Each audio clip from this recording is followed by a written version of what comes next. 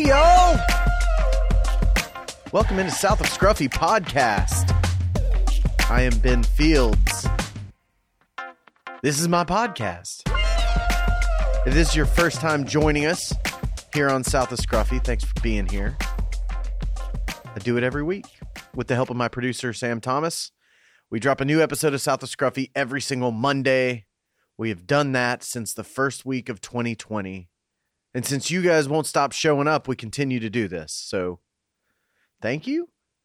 So, a lot of you know that I talk to a lot of artists and entertainers on the show. Musicians, directors, cinematographers, and the like. But every so often, we'll have, a professional athlete or an academic or intellectual who's doing some meaningful work out there.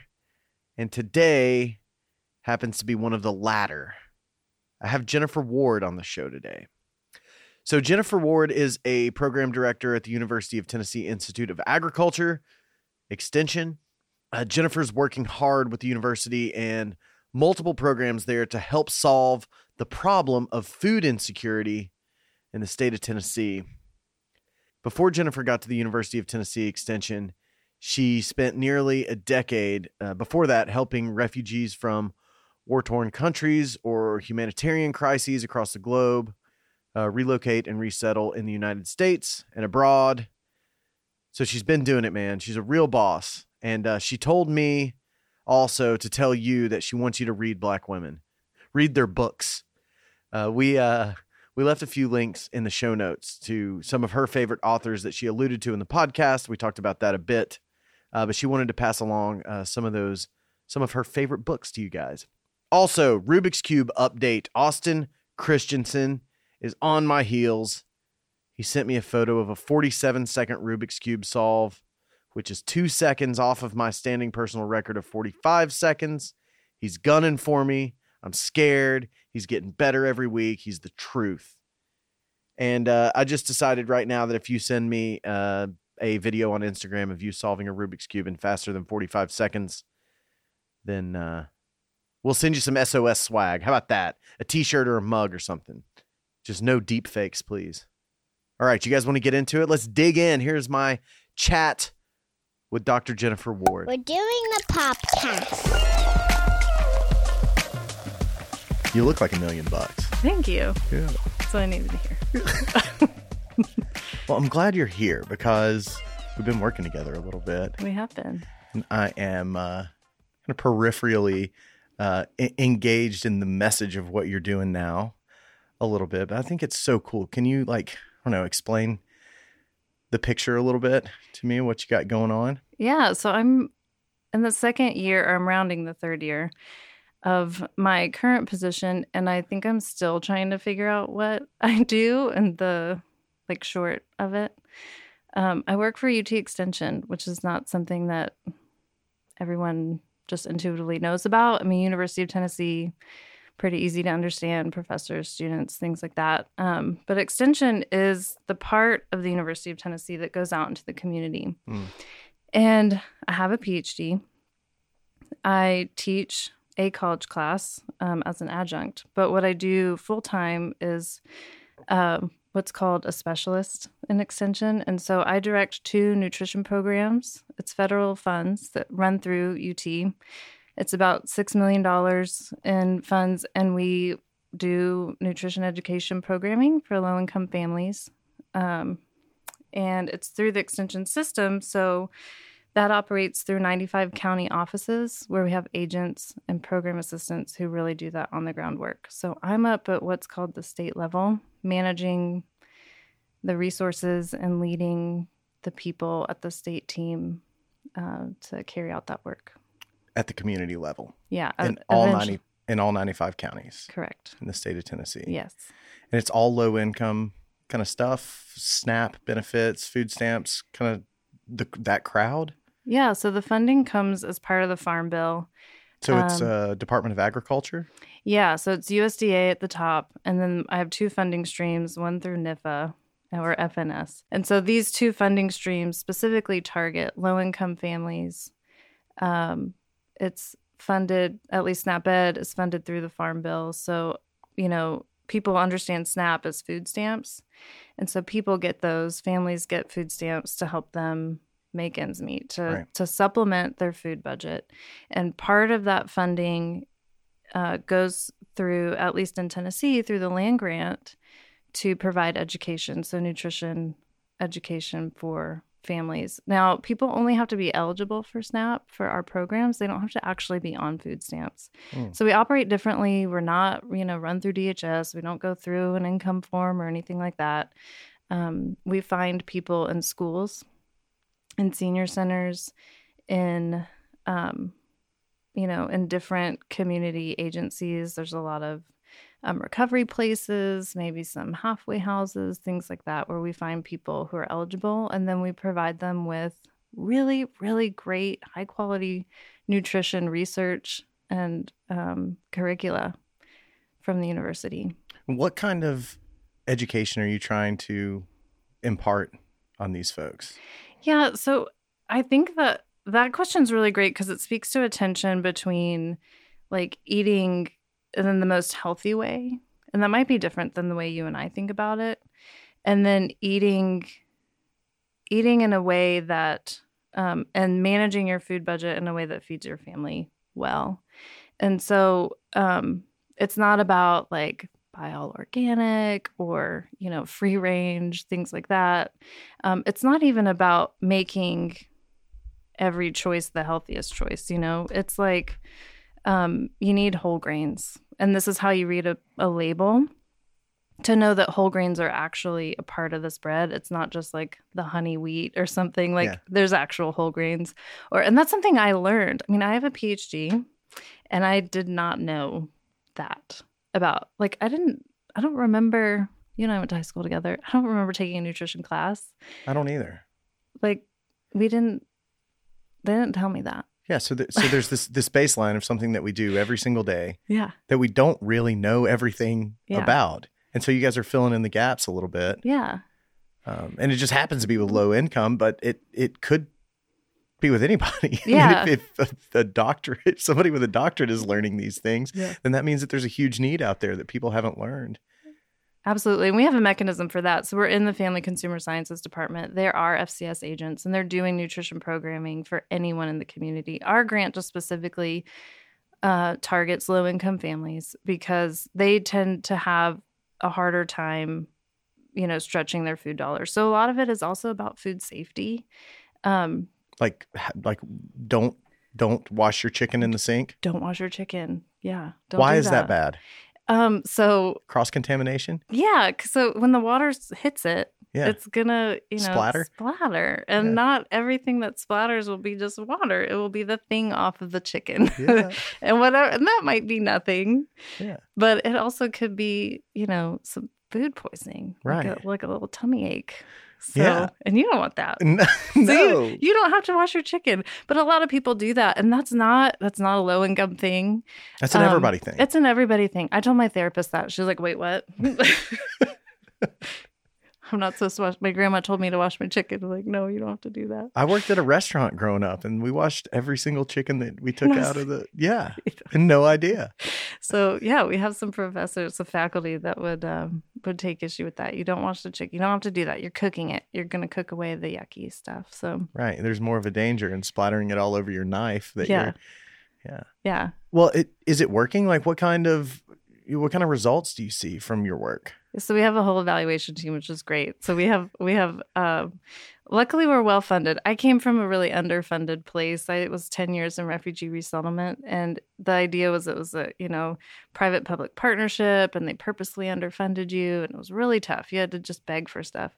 But here we have some capacity, and we have an evaluation team, and we do pre and post tests. We measure if people are eating more fruits and vegetables, if they are, understanding like the food safety things that we talk about. We also measure if they're saving money. Mm-hmm. So we do a lot of tips about how to shop in season, fresh, canned, frozen, all equally nutritious.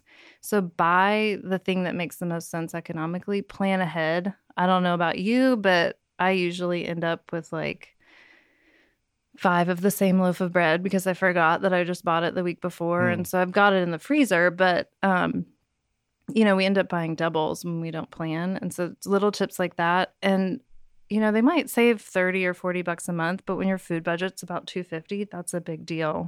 For a whole household? For a whole household. Yeah. And we have families that say, my kids weren't eating every meal. We weren't eating every meal the last week of the month.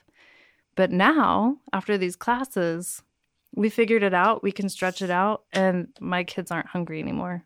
That's a big deal. It's a big deal. Yeah. So what are some, I know you've been doing it a short while. You said 2 or 3 years? Yeah. What's like the biggest success you've felt, or like the most gratifying part of what you've done so far? Has there been a story of a family or something like that that's really just like, man, I'm really doing good? Yeah. I think it's so hard because I have this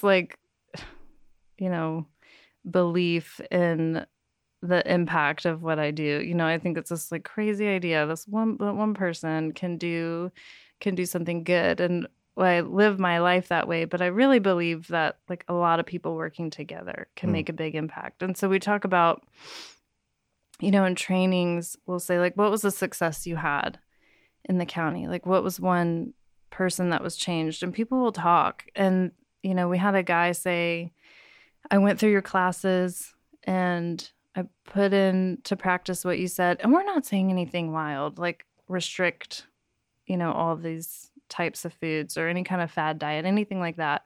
We're just saying basically the dietary guidelines. We use what the federal government says in those. And he said, I lost 40 pounds. My A1C levels are normal. I think you saved my life. Really? And we got that letter and it was like, oh, wow. Because I came in, honestly, as a skeptic of nutrition education. Really? You can tell people all day long that fruits and vegetables are good for them, but if it's easier to get the Pop-Tart or if it's more yummy, and it is, then they're going to do that. What is education going to do? And I come from a systems perspective. That's what the research I do.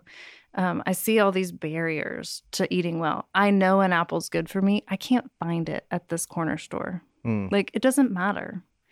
So I see all those barriers. So I came in as a skeptic, but it's true. I mean, sometimes people just need a few tips, a little bit of encouragement.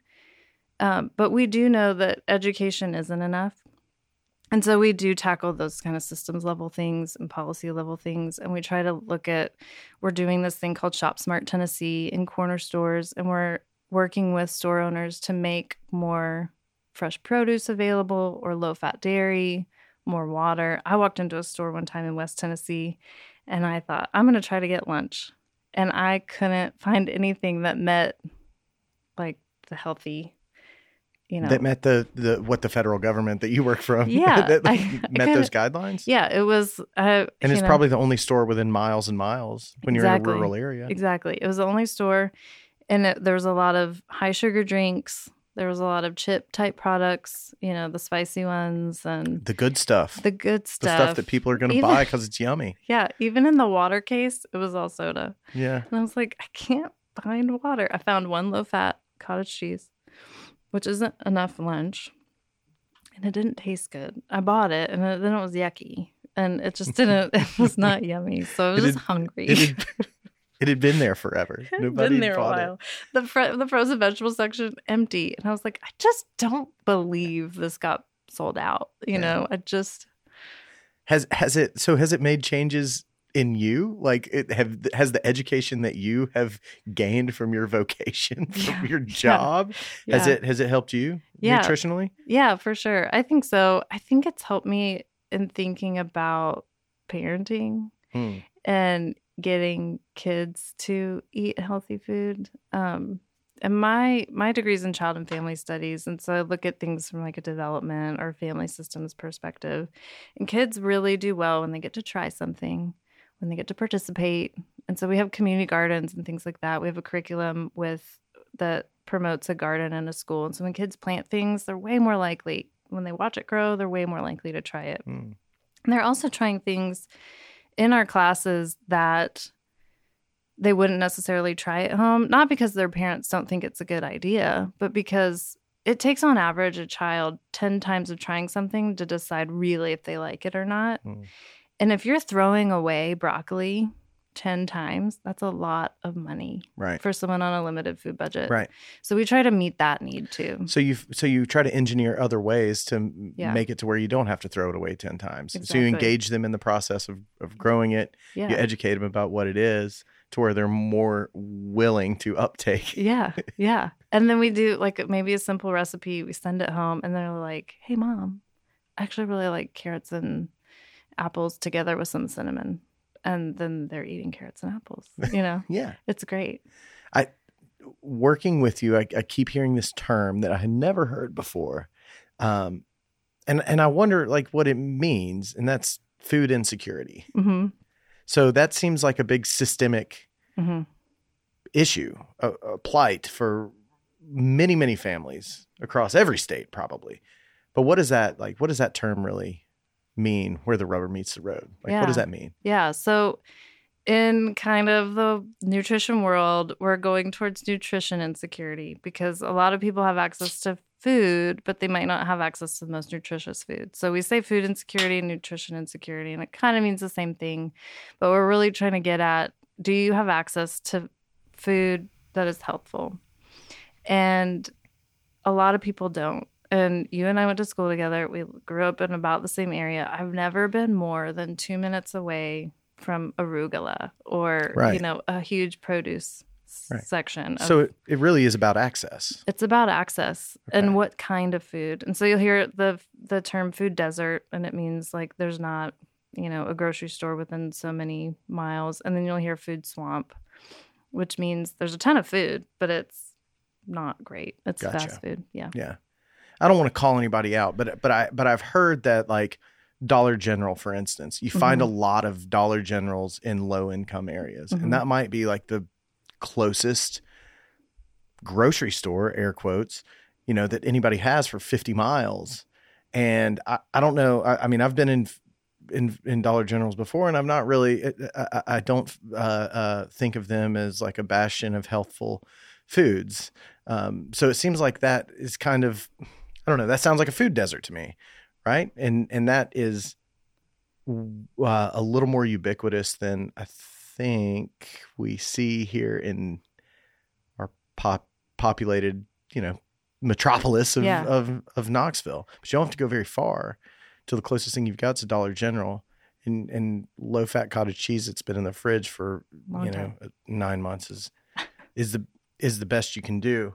But like, where are some of those areas that you've visited, and what are like some of the ones that you've gone into that have surprised you, I guess? And do you feel like you've been able to kind of make a difference in any of those areas? Yeah.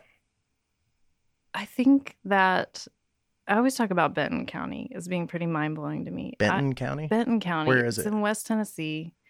It's past Nashville. It's past Dixon County, which is kind of a commuter sleeper city for Nashville.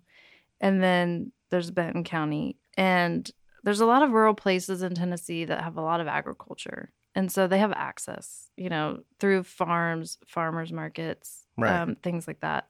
Benton County doesn't really have agriculture.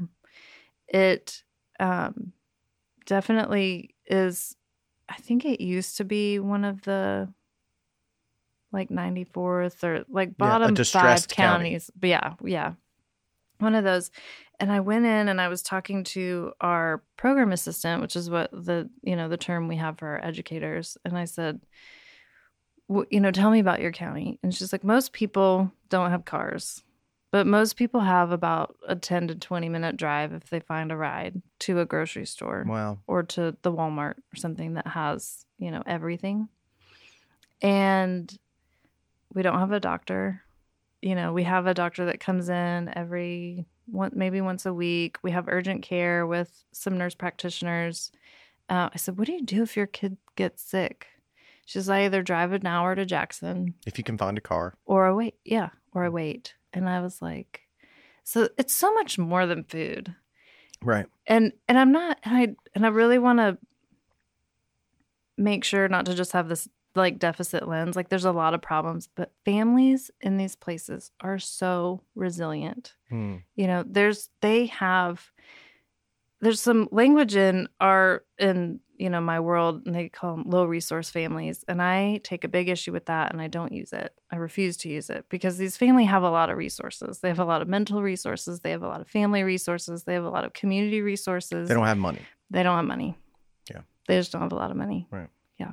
So that's the kid gloves way to say they don't have a lot of money. Yeah. Is low resource. Yeah. Low financial resources. Right. But they have a lot of resources to draw on, and that's why I feel hopeful about this work, because they're bright and they know, and they know how they. I mean, I've been doing this work. I'm a, nutrition education program director or whatever, but I do it because I have this passion for helping people and for doing what I do well, which tends to be in the financial management and tends to be in the strategic planning and things like that, to execute a program like this. But I can't cook, Ben. People don't let me do it. We don't need a fire in the kitchen. Yeah, I'm not.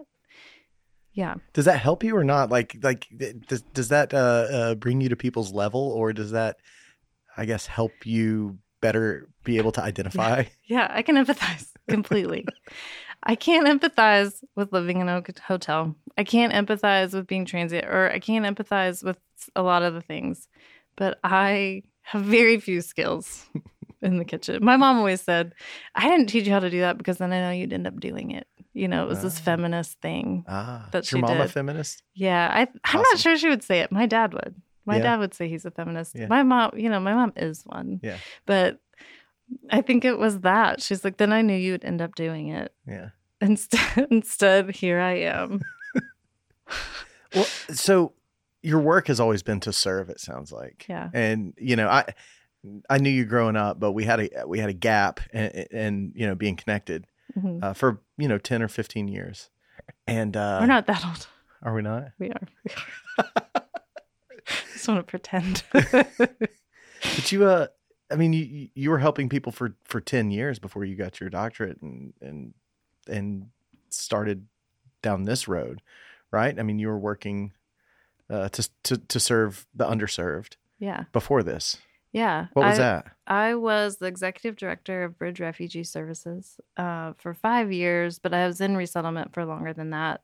Refugee resettlement? Refugee resettlement. Which means some bad shit's going on in somebody's country and they need to go somewhere else. They can come to the States or other places, and you're helping them get acclimated? Yeah, absolutely. So it's part of the United Nations Health Commission for Refugees program. The United States is a participant in that. And, when I was the director, we resettled annually, nationally, about 70,000 people a year. To the States? To the United States. And we were the biggest participant in the resettlement program. And that's exactly what it means. Something happened in your country for reasons over which you have no control.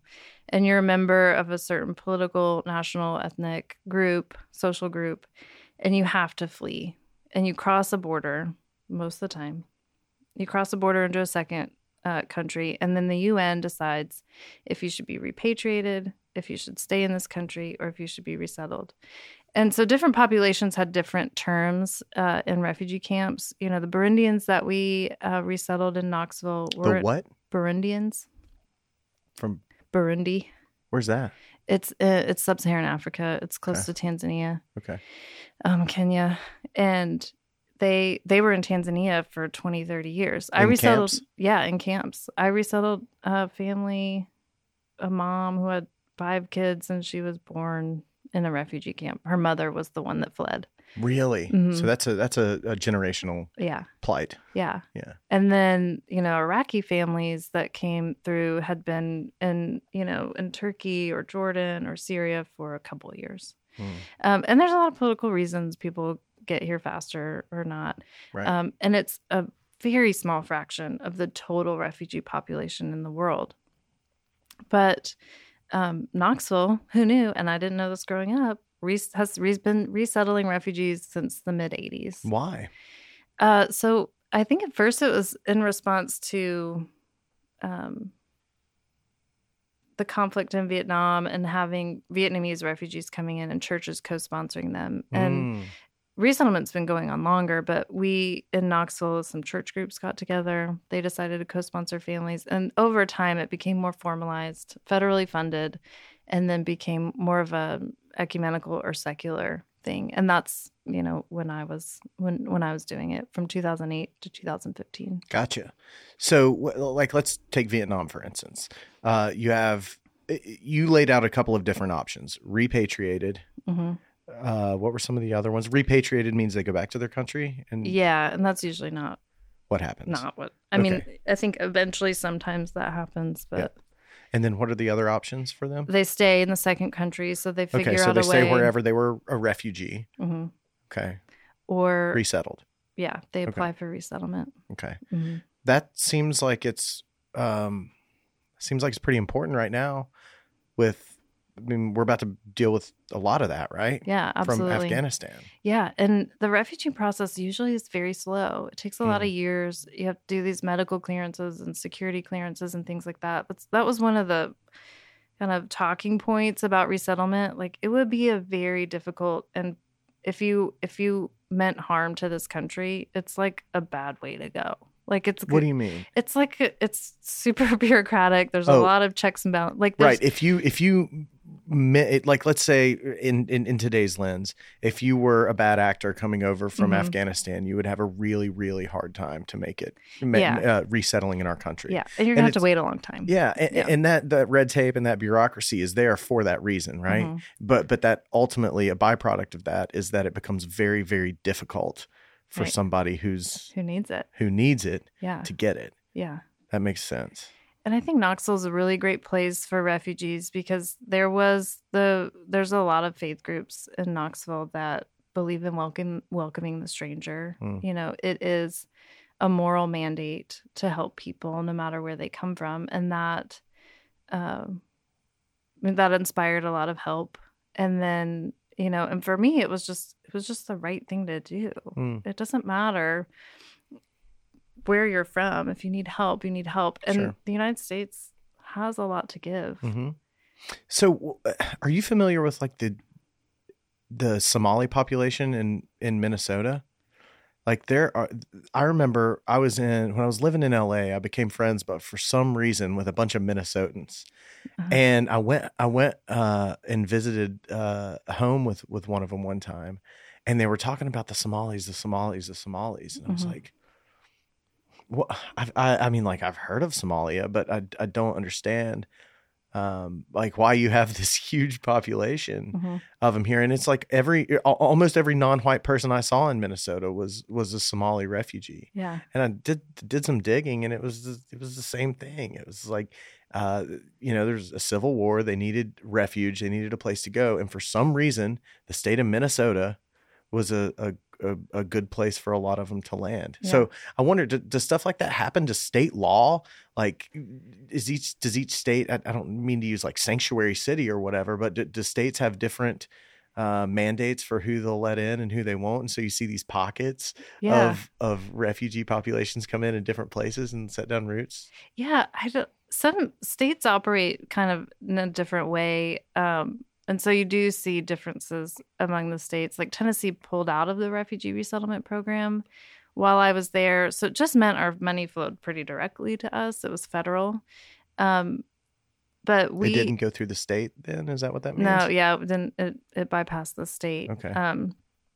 And so it went through a third party, and it went through Catholic Charities in Tennessee. Okay. But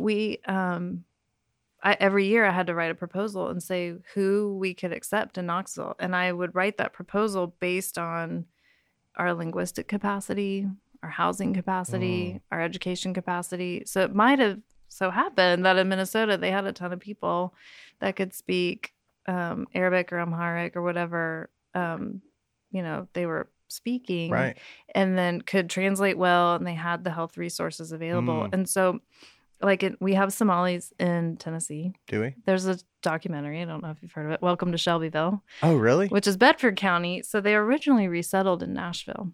Somalis did? Mm-hmm. And then they moved to where work was, which was in Bedford County in Shelbyville. And it caused kind of a ruckus. I bet. There was a lot of cultural mismatch and conflict between the people there. And the documentary is kind of this hopeful thing, like they kind of figured it out. Yeah. But the truth is that after that, there were some vocal people, and there was a representative from that district that advocated for anti-refugee legislation in Tennessee, which was pretty devastating. What was the name of the county? Bedford County. Who was that named after? Oh yeah. Right? Was it named after like I don't know, Nathan but Bedford Forrest, like the Klansman? Possibly. I bet it was. Yikes. It probably was. Yeah. I mean, so I can't imagine that it was a place that welcomed a bunch of non-white people with open arms. Yeah. It's a big thing. And this has been a huge part of my personal learning. And to the population point, like we had Burmese coming to Knoxville because we had interpreters, but we had Chin Burmese. We didn't have Karenni. So the Karenni Burmese are in Nashville. We didn't have Bhutanese, which was the largest population coming to the U.S., but we didn't have any in Knoxville because I didn't have anybody that could translate or interpret. So that was really how that happened. But yeah, these racial tensions, the country of origin, xenophobia, I mean, especially the more rural you get, that's when it becomes really crazy when you see somebody who doesn't look like you or act like you. Yeah. I listened to this. I think it was This American Life or something, and they opened these chicken processing plants in Alabama somewhere. And this city was like 95% white the entire time. And then the Hispanic population started moving in because this chicken processing plant employed, almost 1,000 people. And you got to watch this like Hispanic culture very painfully meld with, rural white America. And it wasn't easy, and it was painful from what I heard.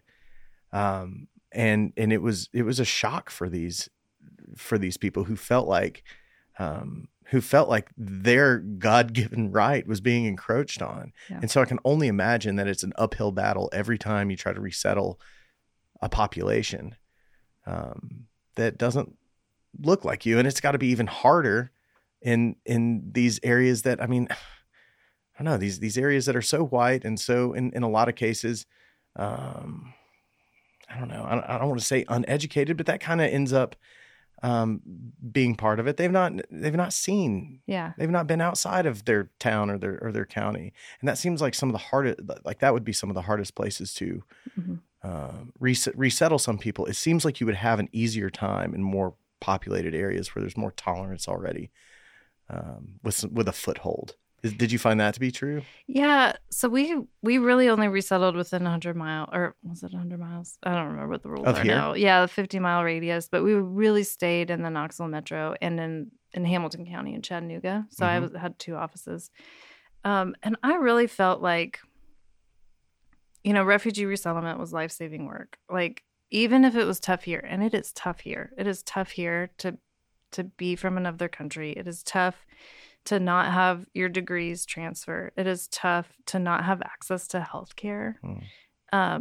It's tough to be in this country, but I always felt like at least it was better. I hope it's better. Than living in a tent. Then it's super. And the families that made it are super resilient. They have been through so much. We didn't ask their stories, but we would hear them. But we had a lot of stuff happen. I had an Iraqi man who's a victim of a hate crime. Off 17th. Really? Yeah. And, beaten up in an elevator. And I had middle school, my 7th grader, a 7th grade boy from Iraq, one of my first clients, came home upset, obviously. And this was during, the Iraq war. And then after 9/11, of course, 2 things are separate. They're different, right. But this, with the middle school minds that were there, was saying, go back, are you a terrorist? Do you have a bomb? These things. So this 7th grader who was a victim of Al-Qaeda. Right. He obviously didn't belong there either, or he wouldn't be here. His father was killed for helping the U.S. Right. His mother was targeted because she worked for an American company. And then he's got to come to the States where he's labeled as a terrorist because of where he's from. Yeah. because he's speaking Arabic. And I walked through the grocery store with his mom, who had highlights. She did not wear a hijab. She was an engineer by a trade, by education. She was Western educated. She spoke English fluently. And people would say, I think this was in North Knoxville, where are you from? And she would say Turkey or something. Yeah. And I was like, what? Why'd you say that? And she's like, I'm not telling them I'm from Iraq. Yeah. I'm not telling them that. They shouldn't ask her that. No, to begin with. It's a way to other. And I teach that in my diversity class. I mean, those seemingly innocent questions are a way to other. I had a friend of mine, Kent Takano, on the podcast, and he's Japanese-born American. But like he deals with it. English is his first language. He grew up in San Francisco, and he's sitting at a bar somewhere, and somebody's like, "Where are you from?" He's like, "From." Yeah. So I've lived in Knoxville for 25 years. Like I'm from San Francisco. Yeah, and it's silly. That's a place where some education, some sensitivity training needs to happen. Yeah, too. Just because even people around here hear the Ohio in my parents. From me. Really? They're like, where are you from? I'm from around Cedar Bluff. How long have you lived here? My entire life. Well, where are your parents from? Ohio. Oh, okay. You don't sound like, West Knoxville has like more linguistic diversity. And I don't think we sound like, we sound Southern if you go anywhere else. But pretty people in Knoxville know. Yeah. Yeah. But fairly nondescript as far as the South goes. Yeah. Yeah. You did live in Greenville, South Carolina for a little while, didn't you? I did, yeah. Yeah, I remember that because I lived in Greenville right after you lived there. Did you? Yeah, and my next door neighbor was like, "Hey, man, added you on Facebook.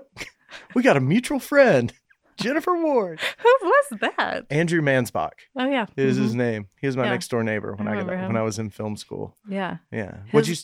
Go ahead. His brother wrote a funny book, or was it his cousin? Yeah.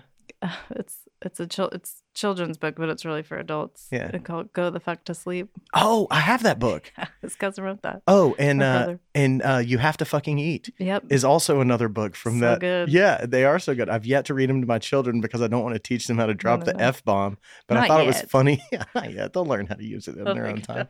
But we did get that as like a joke from a friend, and I don't know where they are. They're around here somewhere. They're up high. Yeah. Yeah, up high. What did your studies at Furman get you in, or what'd you study?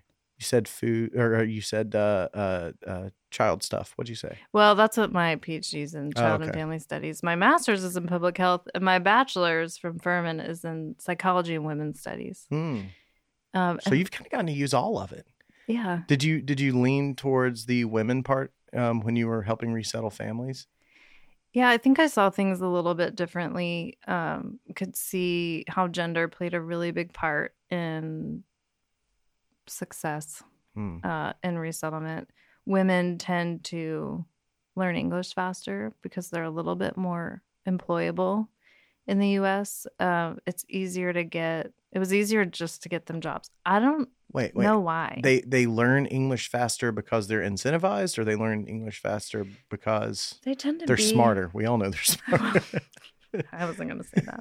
But they end up getting employed faster and around English speakers more. They're dealing with, school just as not as a matter of biology, but because of social and cultural context. And so power changes. And so we would see the power dynamics change. We would see, I was a director, and there were men that wouldn't speak to me directly. So who are these men? They typically would be Middle Eastern men, or they'd be a little bit angrier when I was telling them, So these are families that you're working with. Yeah. And the men wouldn't address you. Yeah, I wouldn't say across the board, but there were a couple that were having a hard time. And that's okay. It was okay with me. Yeah, it's cultural. Yeah, that's fine. I did not have a big thing about it. We just work how we need to work and, help them however we could. And it was really pretty limited. Resettlement is underfunded, like I said, and we were begging in the community to help bring furniture, get food, take people to appointments. They had a lot of appointments. It's a grassroots effort. Yeah, super grassroots. Yeah, that's where I learned, I cut my teeth in the nonprofit world and in management. I mean, I was the one, I have an admin team now. I have like 4 administrative assistants that are the absolute reason I get anything done. Well, I bet you appreciate the hell out of that after coming from bootstrapping it a little bit. Yeah, definitely bootstrapping. Like I was the one kicking the printer to figure out how to get it done because everyone else was out in the field. So I'm like, how do I put ink in the printer? Again, another skill, much like cooking, not in my big strengths. Well, I'll tell you what, we can, at Pop Fizz, we can operate $100,000 cameras with ease, put 5 of them out there if you want to, work the most technologically advanced cameras and things like that. We still can't get the printer to work. No. So don't feel bad about it. Printers just don't work. No, they don't.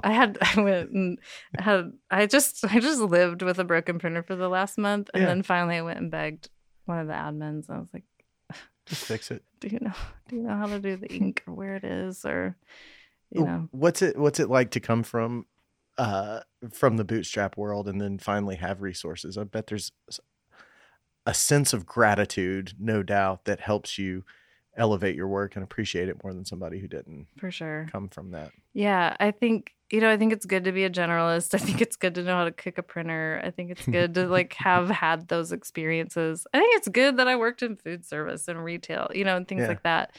But I knew frontline casework was not my strength. And so there's no value difference for me in the different types of work. I'm just where I'm good. Like, I'm just better at writing. I'm just better at thinking bigger and strategically. And then talking to Denise as the administrative coordinator, and she's the one closest to me. And then she's like, I'm going to make this make sense in terms of how to accomplish it or something, and I actually have the freedom, instead of being in the mud, doing all the work, that you can actually think bigger picture. Yeah. And strategize. Yeah. And actually think about it in ways that move us forward. Because when I was at Bridge, and I'm so grateful for that experience, and I'll never forget that or forget refugees or anything like that. In fact, one of my biggest initiatives right now with SNAP-Ed is to reach the refugee and immigrant audience, because we're not doing that. We're not doing that well. But I have the room, instead of spending 50% of my time managing my calendar, I have someone who's very detail oriented and focused and can do that. And then I can actually move us forward and create something that communicates a vision to the team, and then gets us, distributes information, or I can read something that, changes the course or adapt a new curriculum or something like that, instead of, doing my appointments, because I get confused on Outlook. I just don't know how to push the buttons. I can tell you, and it's the same with stats. I love statistics. I love knowing why you would use a log regression or what a chi-square is. I can't push the buttons, Ben. Really? Can't figure it out. This is I'm like, oh, I've got to go again, look on Google, and it tells me the steps on how to push the button. Well, if you don't do stuff all the time, you don't ever learn how to do it. You have to do stuff with repetition. Commit it to memory. Yeah. So I have to put my away message on my Outlook. Yeah, that's a struggle for me. I have to search every time how to do it. Oh, yeah. Why? Because you do it once a year. That's it. Yeah, I just do it. Yeah. So anyways, I think that, yes, having an administrative staff that is skilled with the details and logistics and maneuvering people, and, it's super skilled work. It's just not my skill. And it helps synergize, and it helps you guys be able to become, to use an overly cliche term, greater than a sum of your parts. Yeah. Right. Just get a little bit bigger than you were. And that's why, I think it's great for people to have to, air quotes, pay your dues. Yeah. Because it makes you appreciate it when you do have resources to do stuff. But sometimes you lose a lot of efficiency with Jennifer Ward having to Google how to put an away message out. Yeah. every couple weeks because she's going out on the road or whatever. Yeah. So it's got to be nice. And I know that I mean, just from what I've seen in the work that we have done together, like your strategy and your big picture stuff is on point. And it stings for me because I love working with you so much, but it's like we come up with these ideas together. We work on these concepts and then, and then we're out there carrying them out together. And I realize that you've got, I don't want to say bigger fish to fry, but you've got so many other things going on that are making just as big of a difference as the things that we're working on together. But your people that are working with you are super capable and almost extensions of you, and always feel really taken care of. And like we're really doing good work. We're really doing meaningful work too.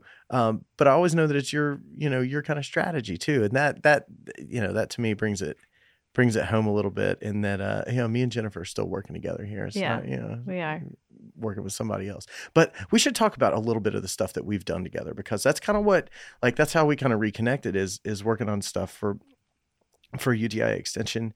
And, one of the cool ones, and I think I've talked about it on the podcast before, but the thing that we did with producer Sam Holla, it was the DJ Willy Wow thing. Oh yeah. What was that? So what was the whole concept that we were working on? Who were we trying to touch with that, and what were we trying to do? Yeah. So a big part of what we do is going places where people are to deliver education or resources or interventions. And so this is like your educators that you have as part of Extension that are traveling around the state of Tennessee. They're usually within their county. Within their county. Yeah. Okay. So these educators are going out to schools? Schools. Yeah. Yeah. So they're going places. COVID happened. They couldn't go anymore. They couldn't.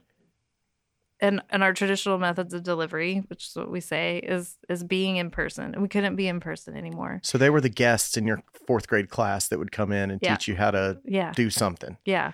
Yeah. Those things we looked forward to when we were elementary. Yeah, that fun lady. And that the teacher also looked forward to, because she got to sit down and get away from the goldfish crumbs or whatever. Right. Yeah. So, that's who we are. And so it was like, oh, wow, we have to figure out how to get online, how to get on Zoom, how to give, even if we can't do what we normally do, which is 8 lessons or 6 lessons on this, let's keep them aware of who we are, keep the relationship alive, give the kids something to watch and learn from safely, because teachers were teaching online and didn't have necessarily the content or there's a ton of content out there, but this is, if it's coming from UT, it's research and evidence-based. So we wanted, our program assistants came to us, and this is a value of mine, like listen to the people in the field, because I can have great ideas all day long, but it might not make any kind of sense actually in implementation. So they came to us and said, we need videos to go with our stuff. Like we can't just send in worksheets, or we can't just, like some of them won't even let us Zoom. So we need something to send them. Yeah, so you have these educators who are no longer able to go into the classroom because of the pandemic, but the work they're doing is still important. It needs to get out there. They've got to figure out a new way to do it. Yeah, it's even more important. COVID, was hitting communities of color harder, where we know that people in communities of color or trans youth or women and children are more likely to be affected by food insecurity. They're also more likely to be affected by COVID. And diet was related. So it felt like even more important. Like now we know. You were dealing with disproportionately impacted communities. Yes. And families were losing jobs. We still have these crises going on. So they even have a smaller food budget. More people are going to be going on food stamps. Like we can't go away. Just because we can't be in the classroom doesn't mean we can disappear for this time. Right. Yeah. So we were like, let's make some videos. And so we can send them to teachers. And so we can still have a presence and give this great information in a really fun, high quality way. Yeah, it's so hard though, because we're adults trying to get into the minds of in some cases, 8-year-olds, 9-year-olds, 10-year-olds. But that was so much fun for us because we got to come up with, with these ideas that are outside of the box. Because I think we all remember back to the cringy stuff that we had to sit through that was just either tone deaf or off the mark or just, we laughed at when we left or whatever. But I think we got to make some pretty cool stuff. The one that Sam wrote the music for was the wash your hands thing. Yeah. And that was kind of, it was teaching kids how old, like 3rd, 4th, 5th grade, like in that world. Like that was where we, in the middle elementary. Yeah. It's called Wash and Sanitize by DJ Willie Wow, and it's on YouTube and other places. But that's good. The way that all came down is you guys came to us with a problem, and it was, we can't get in the classroom. We have a limited amount of time to FaceTime with these kids. It's digital. We have to give them something that's going to be impactful in a short amount of time. And one of our guys at Pop Fizz, Brent Collier, was like, "Hey man, Sam Thomas works with this DJ down in Atlanta who throws these huge parties for the age group that you're talking about, DJ Willie Wow." And man, Sam, we talked to Sam. He was like, "Man, yes, we can do this. Let me write some music." So Sam comes up with this beat that's like Pink Floyd's Money, all the cash register noises and all that. He did that with a sink and a paper towel and a toilet flushing and all that, and made this beat and sent it to DJ Willie Wow down in Atlanta. And he wrote the 1, 2, 3, 4, 5, wash your hands and sanitize. And man, when we saw the kids singing it and doing the dance, the right age range, the 4th, 5th, and 6th graders doing it, we were like, man, this is going to hit. This is going to be good. Yeah. And I think it did. I hope it did, because it was one of those moments where I felt like we were doing good for a good cause, which is you guys and the extension program. But we were also, you let us play. You let us get out there and do something super fun and outside the box. It's not a talking head teacher talking to a bunch of students. I think it hit. I think it did well. I don't know. What do you think? I thought, I can still sing it. It's still stuck in your head. Another one of those skills. But kicking printers, cooking, singing. Singing, all in the don't let Jen do that list. But it was so good. I thought it was super catchy. It wasn't like, PhDs in their office, like trying to animate something or, that's one of the capacity things. Like we had the capacity to go to you who can do this well and look good and be modern and, of the times, and then do something for us that's educational too. And my kids loved it. Yeah, mine did too. They still sing it. We turn it on sometimes. And it was that 20 seconds, right? Like the so one of the and that's just another cool thing that you're talking about with, not having the educator figure out how to animate something to be a video. You let us play and let us have the creative, but we don't know the messaging that well. We need your help there. And so you guys had the point that like kids need to wash their hands for 20 seconds when they're in the bathroom, before they eat, whatever it is. And so we made the hook exactly 20 seconds so they could sing it while they were washing their hands. Yeah. And it was just a cool example of how collaboration creates synergy that can make a difference. Yeah. Too. And we couldn't have done that by ourselves, and you guys couldn't have done it by yourselves. So it was like it's perfect. Yeah. It's exactly that's the way you draw it up. It was perfect. And Ben, I think it was really personally perfect too. It was kind of like a full circle moment. I don't know if you remember this moment in high school when we had some surplus Ajax or whatever the dishwasher was. Oh yeah, I forgot. I don't know that. if you're into like admitting crimes on your podcast. Oh yeah, statute of limitations on the Gettysview Fountain. Yes. Yeah. So it was like we're making bubbles for this good thing. Oh, that's maybe funny. When we were 17, we were making. That was how we. That's how me and some of my friends like to raise hell as teenagers. That's a pretty like, I don't know. I think it's a harmless crime to go put For sure. you know, 6 gallons of dish soap in the Gettysview Fountain and watch it overflow Westland Drive in the middle of the night. Just sit back and I would call that a victimless crime. I would call it a victimless crime. Unless some poor soul had to clean out something. Then I'm sure they did. Yeah, I feel bad about that. I'm sorry for that. No, that is funny though. I didn't think about that. Yeah, that is full circle. It was full circle for us. Yeah. I don't know if I told anyone on the team that, but here we are. Yeah.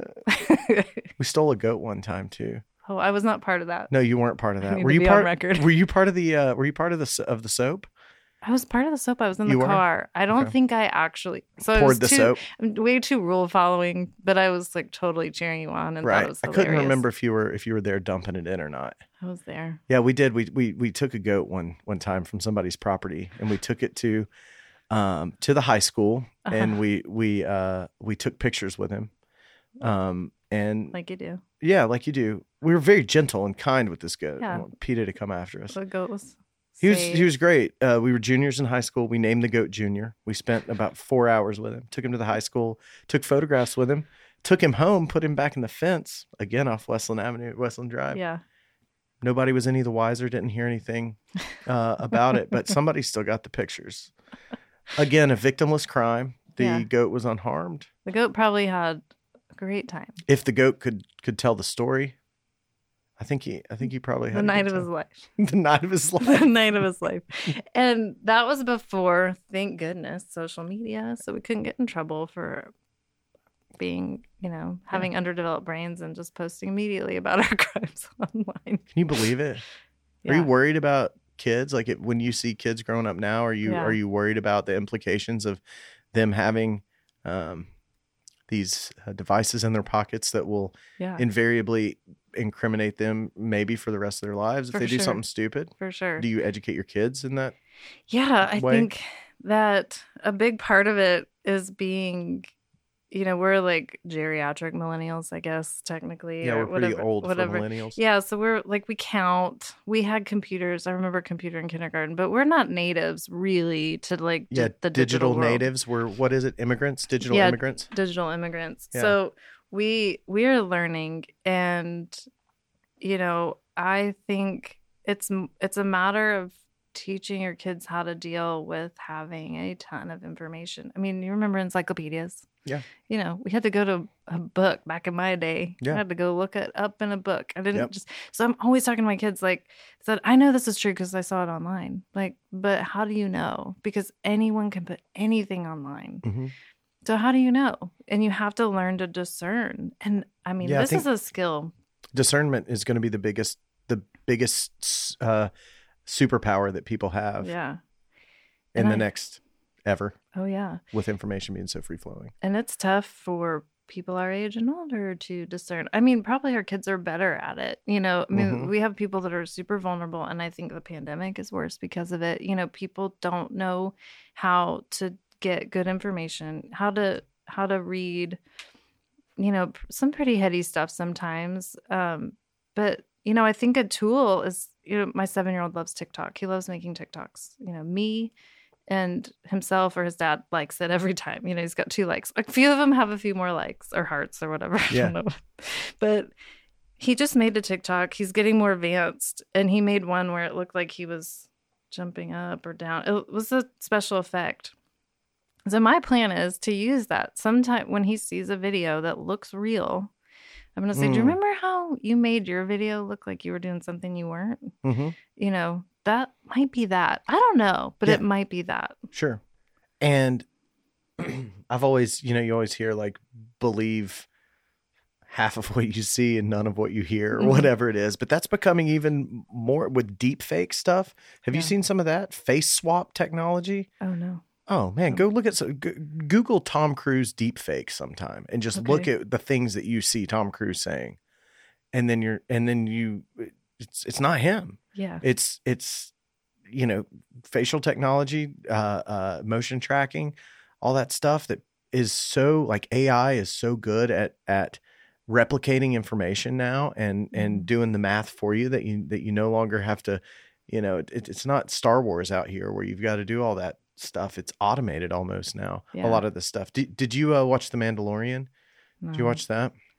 There's a scene. I mean, there's a scene at the end of one of the seasons of The Mandalorian where Luke Skywalker comes back, and it looks just like him and it's like it's the same deep fake face swap technology that people are using like crazy, and that's going to be so weaponized. I mean, I saw something on Ellen where it was during the Obama administration, and it wasn't great, but like it was when Obama was giving, I think, his last State of the Union address, and after he gives it, you see him throw all his papers up in the air and like make it rain with his paper. And if you go back, like it's a fake setup with his face like barely holding on to what is moving around, and it looks fake. But like I bought it the first time I saw it, and went and told somebody that I saw it, Yeah. And it's like stuff like that is making discernment so much harder, because you have to know the tricks. You have to know how these people work that are trying to trick you, why they're trying to trick you. And like you said, the people older than us are probably the most susceptible, our parents' generation and all that. Yeah. They haven't seen, we grew up and watched it get developed. And so we might have some inkling that these things are going on. But yeah, it can be really surprising. And I think, a lot of things just look outlandish, you might, but if you want to believe it's true, it's going to be a lot harder. Exactly. Yeah. If you've already got some implicit bias, then you're gonna believe it a lot more than a skeptic will. Yeah. Especially if it hammers home what your point. Yeah. Yeah. Absolutely. It's really hard to be open to things that disprove something that you already believe is true. And yeah, I see that a lot. That's why I love my psychology degree. I use it in management, and I use it in understanding and making asks. For a while I was fighting for higher minimum wage for our people at the county level, and we were doing all these strategic negotiations. I know I'm moving a little bit, but they said, well, let's tell the directors, we can do a 3%, a 5%, and 8%. Well, maybe we'll just give them the 3% and 5%. I said, no. We want the 5%. So we're going to give them the 8 and say we want the 8, and they're going to go down to 5, and we're going to be happy, you know? And that's called the, door in the face effect. Like it's an actual psychological phenomena. But I learned that in undergrad at Furman. Right. And so like these cognitive biases, like cognitive dissonance and confirmation bias and stuff like that, that's totally at play here. Just want people to, and my kids to learn, like, just think about it a little bit more, like challenge yourself. Like, could this not be right? And then go from there. I wonder, I worry about it because your kids are a little older than mine. Your kids are already on TikTok and doing all that. I wonder how much different. I'm scared to death, honestly, if I'm going to be honest, that like I'm 30 years older than my kids. Like I'm way disconnected with where they're going to be, the way that they're uptaking information, the way that they're seeing it, their perspective, and it's daunting. Yeah. And I don't really know that. I mean, not to be the old guy, but like I already feel that way. Yeah. My kids are not where your kids are yet, or in the digital space, but it's scary, it's daunting, and you can only think that it could be dangerous if not dealt with. It's super scary. I think that they're always going to figure something out. They're going to figure out something around us. Like there's going to be an app that looks like a clock and it's really something else. And so it's not, there's research about this, and this isn't my area of expertise, but what I've read is that it's not just about monitoring what they do, which we do. We monitor. We set internet time limits. We, have the parental controls and all that stuff. But it's having them figure out what is inappropriate. What do you click off of? What has, like, how do you navigate this world? Because I'm not always going to be there. And that's, kind of basic psychology too. Like spanking. It's about 40 years of research. Doesn't work. Really? It works in the very short term. They might stop what they're doing, but they don't necessarily know why. They learn more about avoiding the spanker, you know, they learn about how to get around it and things like that. But if you know, so I don't know, I guess there's just always a way. There's always a way around. So you have to learn how to deal with this. Yeah, kids are crafty. Yeah. Right? Their brains are crafty. They're going to figure out how to get around the alarm system so they Yeah. can sneak out of the house when they're 12 years old or Yeah. you know, or whatever. Like and I'm wondering about that too. How are they going to get around? How are they going to figure out a way to hack the internet password when I change it so they can't get online because they're grounded or whatever? Yeah, they can do that. And they're, you know, we would joke about millennials like converting PDFs for our older, you know, colleagues, but what are our kids going to be helping us with? Like, what is even going to be the thing? I've thought about this a lot, and it's why I try to stay on top of cryptocurrency, NFTs, like that. Oh, I just learned about that 2 days ago. I mean, I still don't get it, but yeah, I don't either. I mean, I understand it more than most people, I think, but there's a lot to it, and it's painful to understand that kind of stuff, to contort your brain in ways where it can understand these things that have no basis in your brain of being real things, and it's like it's almost it's a grudge, like I begrudgingly keep up with this kind of stuff, not because I'm interested in it, but because I know my kids are going to know more about it than I am in no time. So I better keep up. Yeah. I remember my uncle like years ago, probably over a decade, asked me, he's like, so I have a picture on my computer and then it's like, you know, 3.2 whatever megabytes or something. And then I reduce it to 1.7. Like, where do the other megabytes go? I was like, that's a good question. Yeah. It's not a thing, but it was a thing. Yeah. But why, you know, what? Yeah. I don't. Yeah. I had no answer. Yeah. So he was sending it probably. Sending it to somebody. But like, what is space when it's digital? Like, what is, I don't know. Yeah. What it is. Bits and bytes, man. Bits and bytes. What is that? Yeah. I can't do my away signature. I'm not going to understand that. Well, you're going to have to get on it because our kids are going to outrun us in no time. Yeah. And we're going to be the old people sitting at home, Yeah. you know, being totally disconnected. Yeah. If we're not careful. Yeah. We got to be careful. It's the same principle. Like, you know, instead of from the outside in telling them, like, get off that thing, it's not safe. Like, do you feel safe? Are you sturdy? Do you think falling from there would feel good? Right. Same deal. Think about it yourself and then make a choice. Yeah. And if you make the wrong one, I'm probably going to correct you right now because I don't feel like going to the ER tonight. Yeah. But yeah. Yeah. But, you know, in this, you send the wrong picture to somebody as a high school student, it can ruin your life. Yeah. The laws haven't caught up. Mm-mm. It's child pornography. Yeah. Go send around a picture that your girlfriend sent you. Go show it to other people and you've just trafficked child pornography. Yep. Yeah. And I don't know that the laws should. I mean, like that's, you know, kids shouldn't. I don't know. Kids shouldn't be. The stakes should be lower for kids, but we have to educate them and we have to let them know that things. I don't know. These things have real consequences, but we barely know what they are ourselves because we didn't have to deal with them till now. We didn't have to deal with them till we knew better. Right.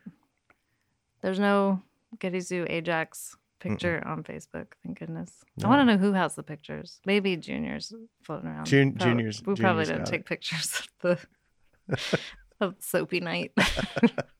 We didn't have that technology that yet. was like the one bad thing I did, and it was with I know. you then. I'm so glad you remember it. I'm so glad I could be a monument of your rebellion. Yeah.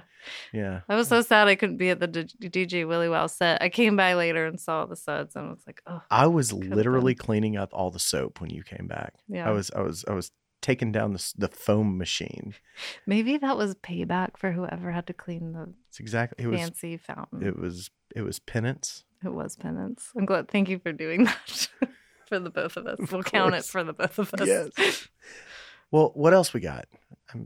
We miss anything? We've been going on an hour. We miss anything? Leave anything out you want to talk about? I don't know. I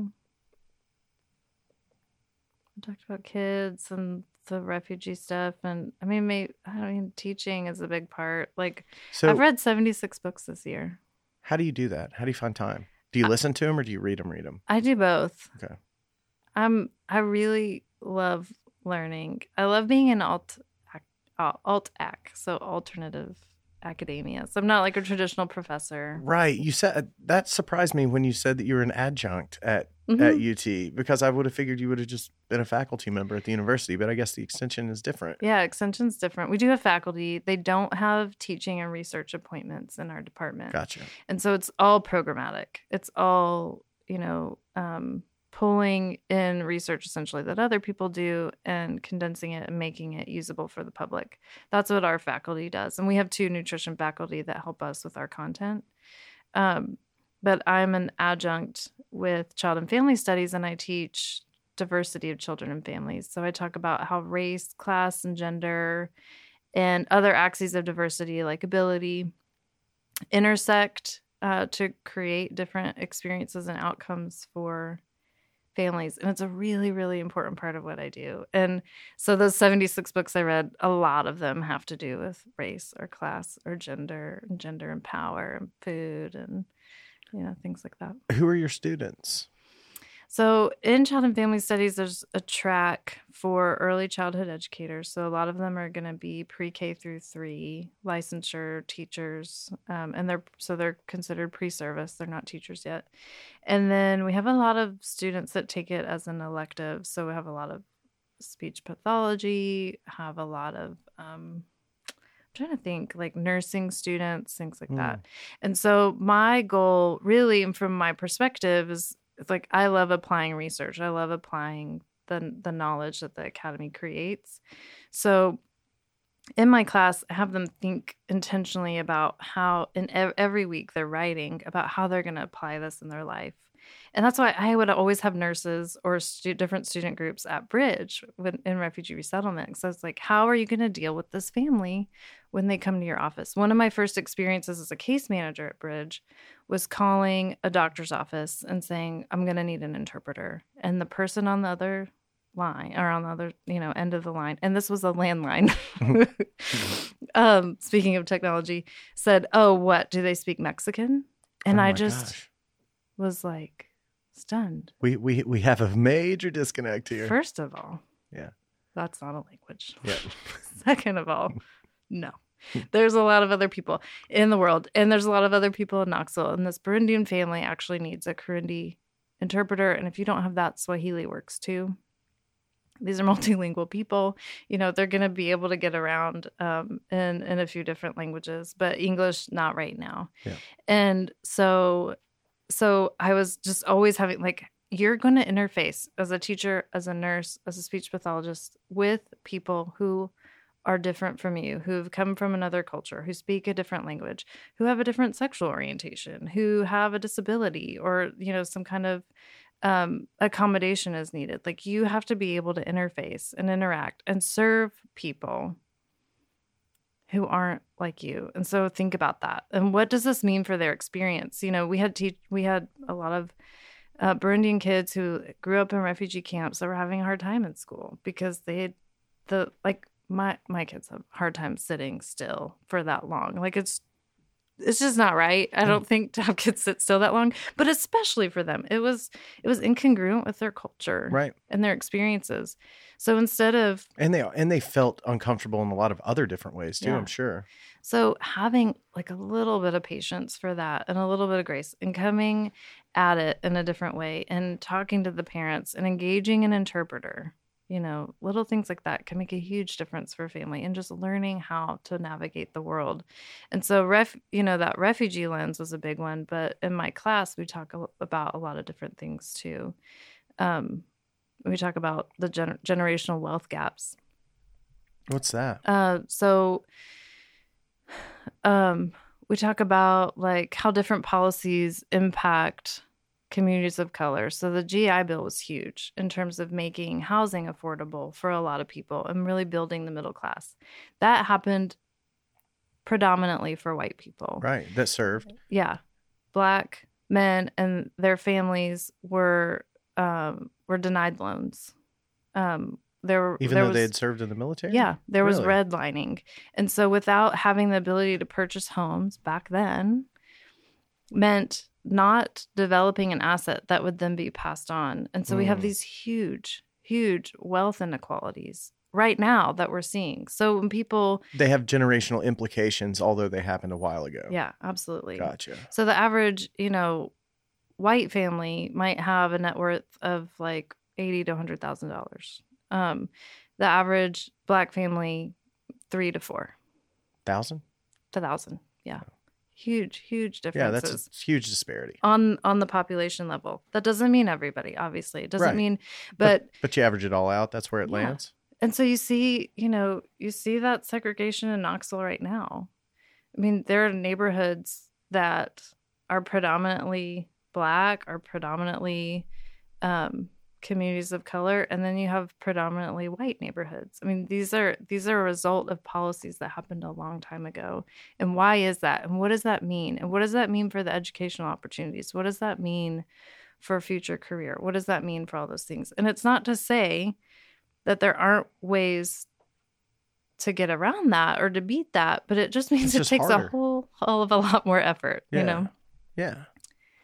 It's amazing that I like to think that we live in this super enlightened part of the world and all that. But I go to Atlanta or something like that, or a city like Atlanta, or a city like Memphis, maybe a little less so.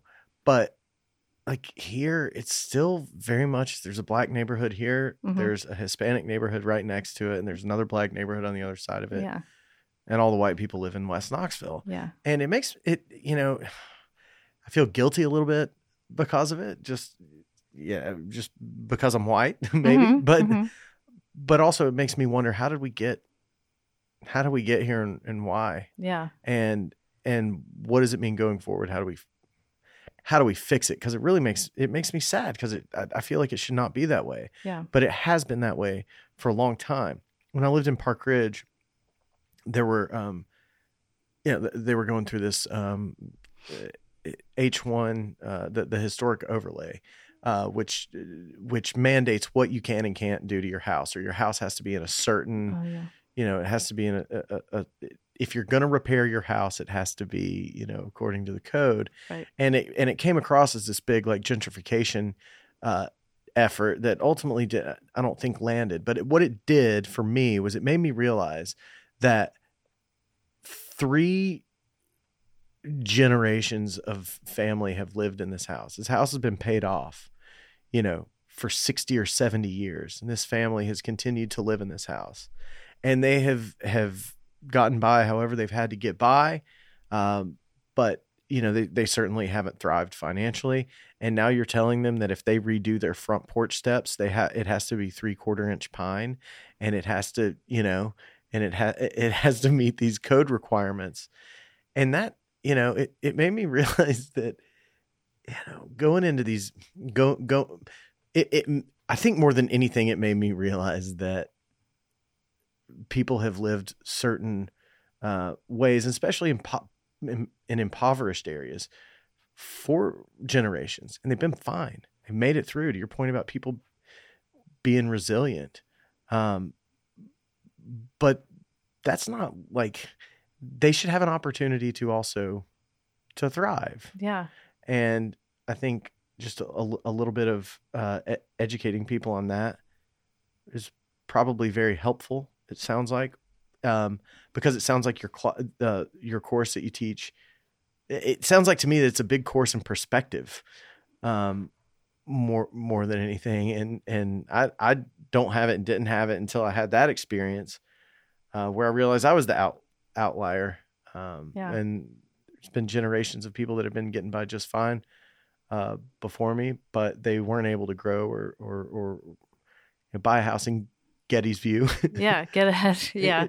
To get ahead. But it does sound like, is that right? Like your course is gaining perspective across not just race, class, but also ability, and just letting you know that not everybody's middle class and white. Yeah, exactly. And it's interesting you say that, because a lot of the students happen to be white, and a lot of them are women, and they do a really good job talking about race, I think. But when we start talking about class, it's harder. And because they kind of know what to say when it comes to race. They know how to not be offensive in a classroom, but you can't tell in the classroom who grew up poor or who grew up some kind of way. So they'll end up saying things and it gets a little bit dicier. Really? But you said, how do you fix it?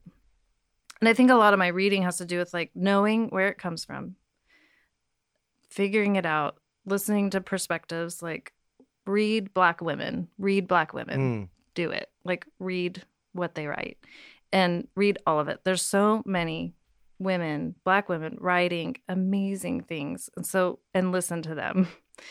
And so like, what are their experiences? Where are these things coming from? Read the research. The Color of Law is a really great place to like learn about segregation. Super dense and kind of dry, but so figuring that out. And then also, how do you translate that? Like, what do you do? Because, the students are saying, well, I'm not racist. You're part of a racist society. Racism doesn't mean you're a bad person doing mean things to people that look different from you. Of course, you're not doing that. Some people are. Some people are pretty terrible. But that's not how it operates right now. It operates in a very clandestine way right now. It happens through these policies that look neutral, that look race neutral, but they're not because they end up, cutting out a class of people, or language like surveys, not having a non-binary option, not having a place for yourself, the way we categorize race and ethnicity on forms, and so I say, wherever you are and whatever power you have, use that, think about things with this lens, this race, class, gender, ability lens, and make decisions intentionally to disrupt the system and disrupt the power here. So I'm a white woman in charge of $6 million at the University of Tennessee. I have some power in the programs that I have. So I hire, I have a strategic goal to reach, refugee and immigrant families. I'm going to be translating first into the languages of the people that need it the most. I was fighting to pay people more. I'm not trying to save money. I'm not trying to save money in my salary line item. I want to pay people more, and I want to pay people more who are bilingual. We don't do that right now.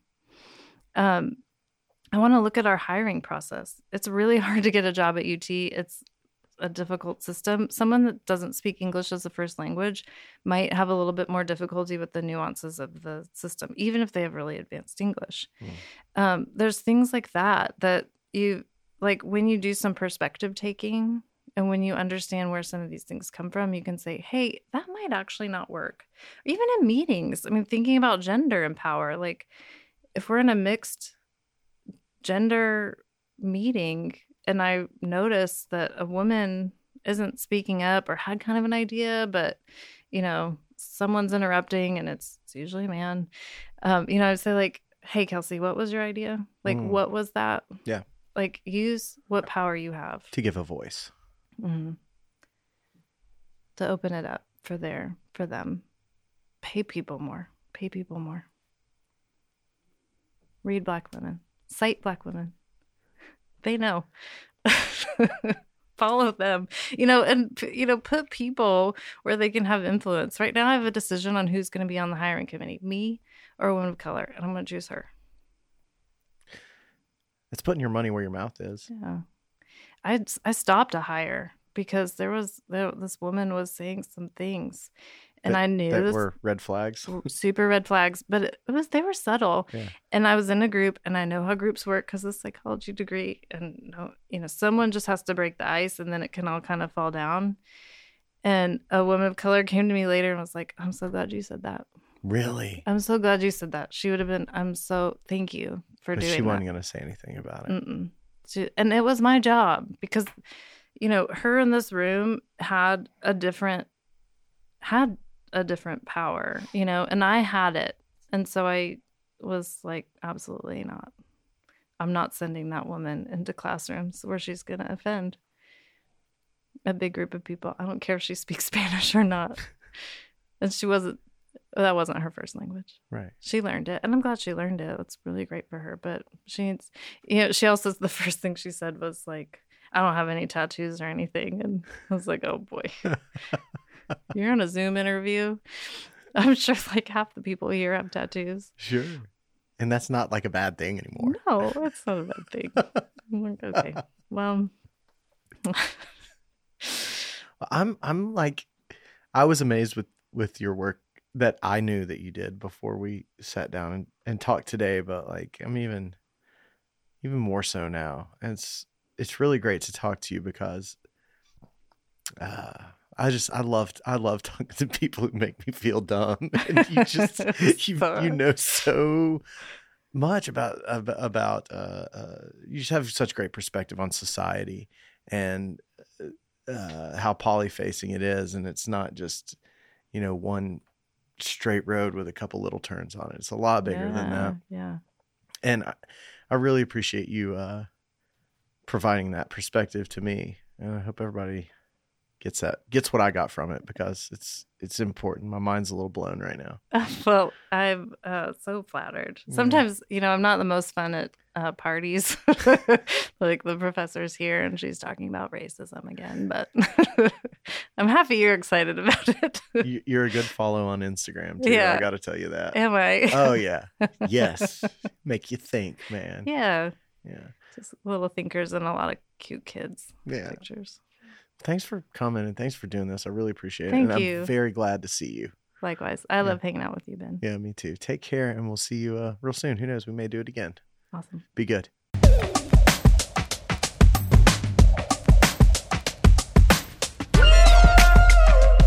All right. How'd we do? I hope you guys enjoyed it. Thanks for being here. Come back next week. Check us out. If you want to support us, go to patreon.com/South of Scruffy. That's how we keep the lights on. We appreciate everybody's support out there. Also, this episode's up on YouTube if you want to check that out. You can find it on our YouTube channel. Follow us on Instagram for updates and all the fun stuff. Engage with us. That's always a good time. And take care of yourselves. And take care of each other. Love you guys. Be good. Talk to you next week, all right? Pitch Wire. Play me out.